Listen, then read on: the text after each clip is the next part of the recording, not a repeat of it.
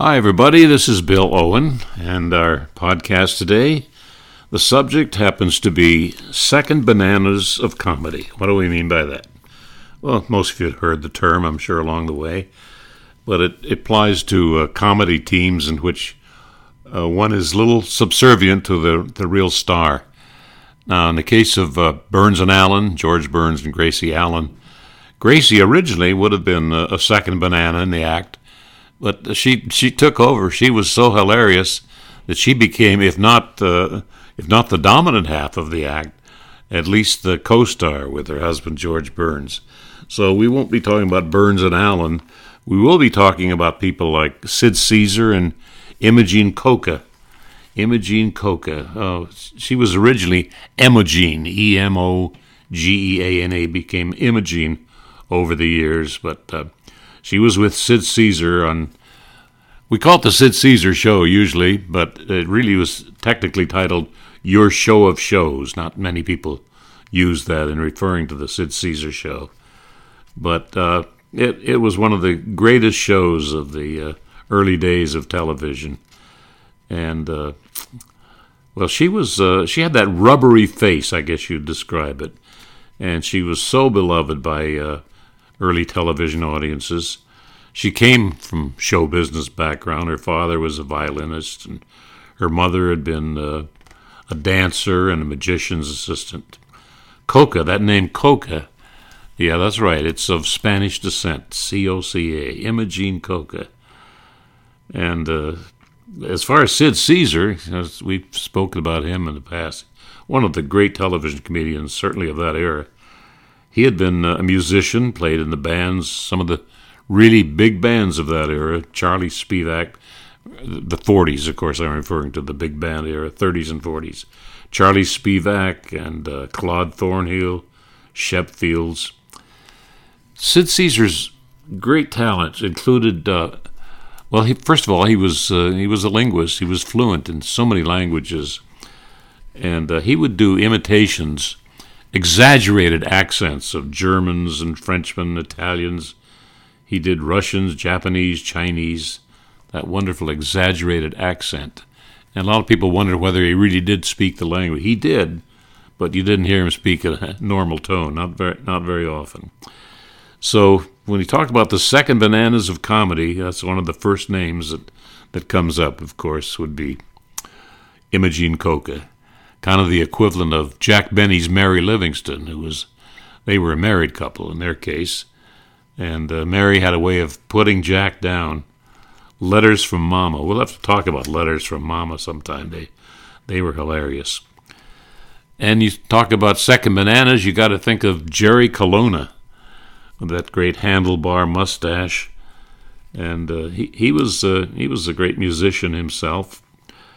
And some of the catchphrases that come to mind when you think of Jerry Colonna. Actually, neither one of the two big ones that he used really make a lot of sense. But he would run around and say, "Who's Yehudi?" and it would always get a laugh out of the audience.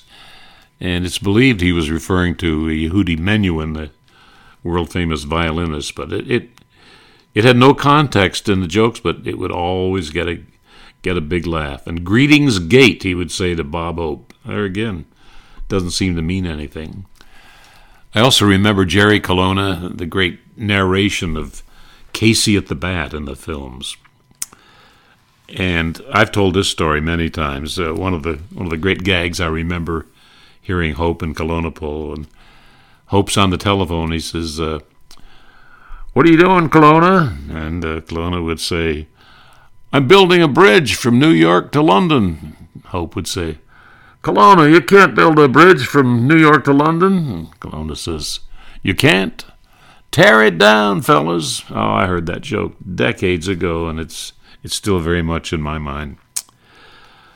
Oh, we want to talk about Art Carney, don't we? Art Carney, the sewer worker, right-hand man and friend of Jackie Gleason on The Honeymooners. Oh, he always acted very stupid. He was far from being stupid in real life. He was a great impersonator, and he could do FDR and Churchill. In fact, he had a mini career of doing FDR's voice on on the news documentary program called The March of Time.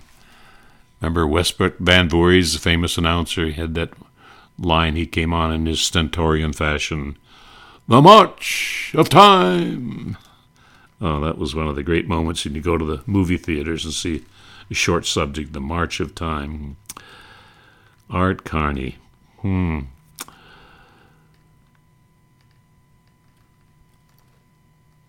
He was a comic singer in his early days on a very popular program called The Pot of Gold with Horace Heidt and his musical night. Some of you old-timers might possibly recall that. Art Carney. And he served the United States in World War II. And he was wounded in the Battle of Normandy during the war. And as a result of being hit by shrapnel, he always walked with a limp for the rest of his life. But who can ever forget the daffy Art Carney with Jackie Gleason and the Honeymooners? Here's another name comes to mind, Ish Kabibble. Ish Kabibble with Kay Kaiser. He had those bangs he wore over his eyebrows, and he would act in a very daffy manner and, again, pretend that he was stupid. He was actually a cornet player, and he'd step down out of the band during the radio or broadcasts or the many movies that Kay Kaiser made. Merwin Bogue was his name. And there was an expression called Ish Kabibble. That's where he got it. It started back in 1913, just before World War I. And it was a Yiddish, or you'd say a mock Yiddish expression, meaning I should worry, Ish Kabibble, Ish Kabibble. Oh, now we come to Bert Gordon, the Mad Russian, with Eddie Cantor, another great second banana. He had that famous line every time he'd run into Eddie Cantor in the script. He'd say, "How do you do?" Oh, that brings back great, great memories. Fibber McGee had several foils or second bananas, and the most prominent one I'd say would be the Great Gildersleeve. Now, there's an interesting story there. It was originally played by Harold Perry, and he owned that part, and they had a spin-off, and that went on radio as its own comedy, The Great Gildersleeve, instead of being just a character on Fibber McGee. But he did both at the same time. He was on Fibber McGee on Tuesday nights on NBC, and then you'd hear him on his own show, The Great Gildersleeve, with his pestiferous nephew. Walter Tetley used to play that role. Hey, Unc, hey, Unc. And Leroy, he really annoy the Great Gildersleeve, who was ostensibly the water commissioner of the town of Springfield. And when he would act up, you'd hear Gildersleeve say, "Leroy." Well, Gildy was a very pompous character, lovable. The line he used to use on Fibber McGee and Molly was, "You're a hard man, McGee." That's the Great Gildersleeve. Now, there was a contractual problem when they wanted the program to go from NBC to CBS, and Kraft decided they didn't want to do that. They didn't want to move the network show.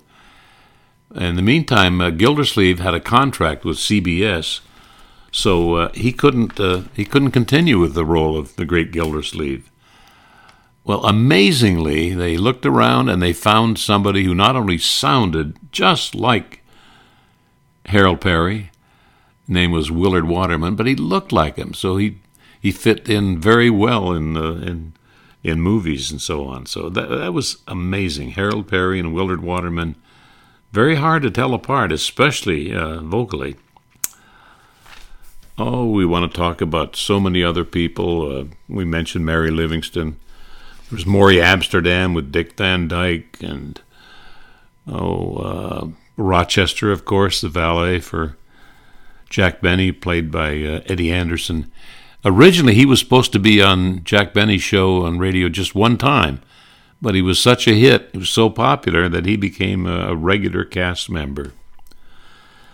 And I guess the best way to close out discussing the Second Bananas would be to mention perhaps the greatest character of radio of all time, as far as being a second banana in comedy, Senator Claghorn, played by the great Kenny Delmar. He was a character in Allen's Alley, you know, when Fred Allen would knock on various doors, like Mrs. Nussbaum, and in the Jewish accent, she would say, when she answered the door, he'd say, well, first we have to do it in the nasal sound of Fred Allen. Well, Mrs. Nussbaum. And she would say, you were expecting maybe Weinstein Churchill? Or you were expecting maybe the Fink Spots? That was hilarious. He had several characters, but none greater than the one that appeared on radio in 1946 for the first time and went until the show went off the air in 1949 on Allen's Alley, the Fred Allen Show. His spirit was very Southern, and he didn't like the North, according to... He's actually from Boston himself, but he would say, I only drink from Dixie cups, son. I only have Virginia creepers in my backyard. I only eat Kentucky Fried Chicken. I won't go to Yankee Stadium. I won't go through the Lincoln Tunnel when I'm in New York, no. I only go to a baseball game if a southpaw is pitching. That's a joke, son. Oh, what great memories. One of the lines I also remember is he would tell Fred Allen, don't say no to me, Mr. Allen. That's spelled N-O, and that's abbreviated for North, and we don't talk about the North here. That's a joke, son. So long. One of the great characters, Senator Claghorn, played by Kenny Delmar. Well, there are lots of others we can talk about, but I think we've covered a lot of ground today, so I hope you enjoyed remembering the great second bananas of comedy.